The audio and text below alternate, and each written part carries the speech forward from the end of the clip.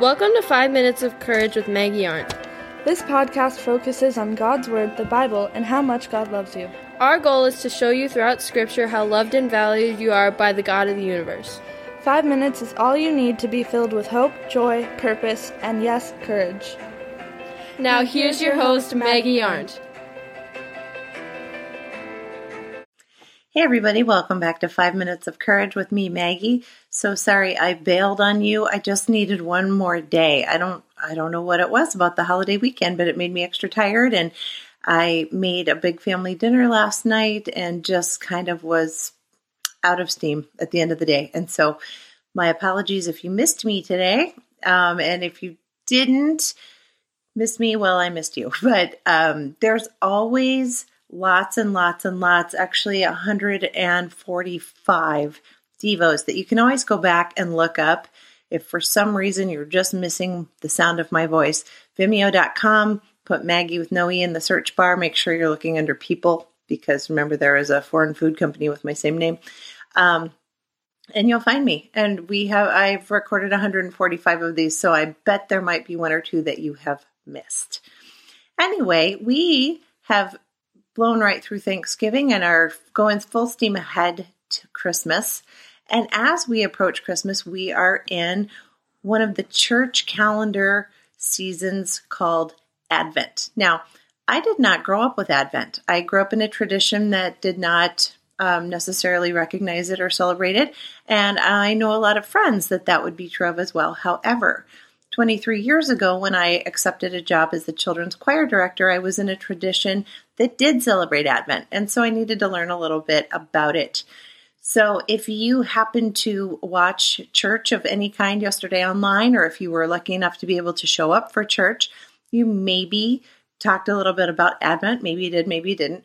But in a nutshell, quickly, Advent is the season right before Christmas. And so it's kind of the preparing. It comes from the Latin word adventus, which means arrival. And so the arrival of who? Well, Jesus, because that's what we are preparing for. So it's the 4 weeks leading up to Christmas.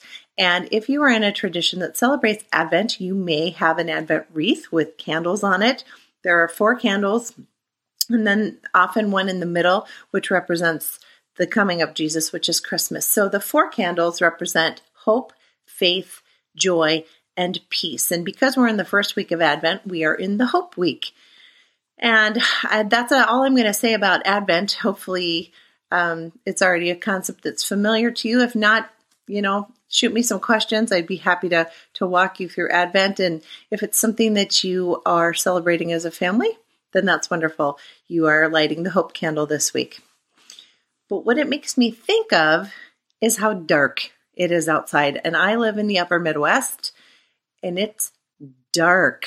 I mean, even as we speak, let me look at my watch. It's 4:42 on Monday afternoon. I know you'll see this Tuesday morning early, but it's already dusk outside. It's already getting dark. So this week, I would like to focus on light. Hence the whole Advent candle thing. Light. Because one of Jesus's many, many, many, many nicknames, the Lamb of God, the Bread of Life, the living water, he's also light. Jesus is the light. And there are many scriptures. In fact, I wrote down how many. There are 139 in the Old Testament that preview the coming of the light of the world. And then there are another 93 in the New Testament talking about Jesus being the light of the world. And that's the NIV, the New International Version. Each version is going to have a slightly different word count, but that's what I came up with. And one of my personal favorite verses is John 1:5, the light shines in the darkness, and the darkness shall not overcome it. So, meaning that Jesus is the light that is going to overcome all of the darkness. And if you know anything about Jesus, you know he wins. The end of this story is we are victorious. So if you're on Jesus' side, you're on the winning side. But a scripture that came to mind today was 2 Corinthians chapter 4, verses 6 through 9.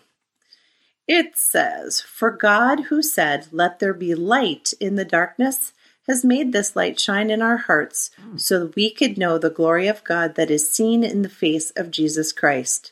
We now have this light shining in our hearts. that we ourselves are like fragile clay jars containing this great treasure. This makes it clear that our great power is from God, not from ourselves. We are pressed on every side by troubles, but we are not crushed. We are perplexed, but not driven to despair. We are hunted down, but never abandoned by God. We get knocked down, but we are not destroyed. And we've spent a lot of time in the last several weeks talking about gratitude, talking about healing, talking about miracles that we've seen in our life. And we know that the power of those things comes from God. And yet, the gift that we have is that same light shines in our hearts because we are like fragile clay jars. So any power that we have, any digging deep, comes through that light that we have shining in our lives through Jesus. And so if you don't have an Advent candle, light any candle. And when you do, maybe when you do your homework, which will be concurrent with this, light that candle and think about the light that is in the world. Think about you being the light that is in the world because of the light that lives in your heart and shines through you because of Jesus.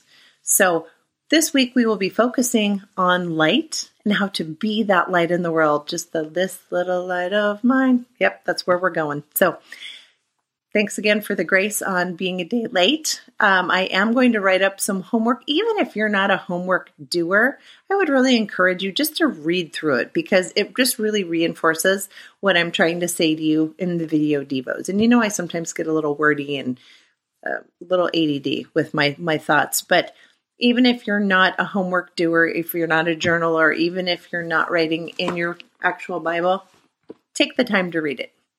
I will see you again here on Wednesday. I won't let you down this time. Be well. Thanks so much for listening today. Please subscribe to this podcast. I'd hate for you to miss out on even 1 minute of courage. Then share it with all your friends. If you'd like more information or would like to contact me directly, go to 5minutesofcourage.com. That's the number 5, and you can connect with me there.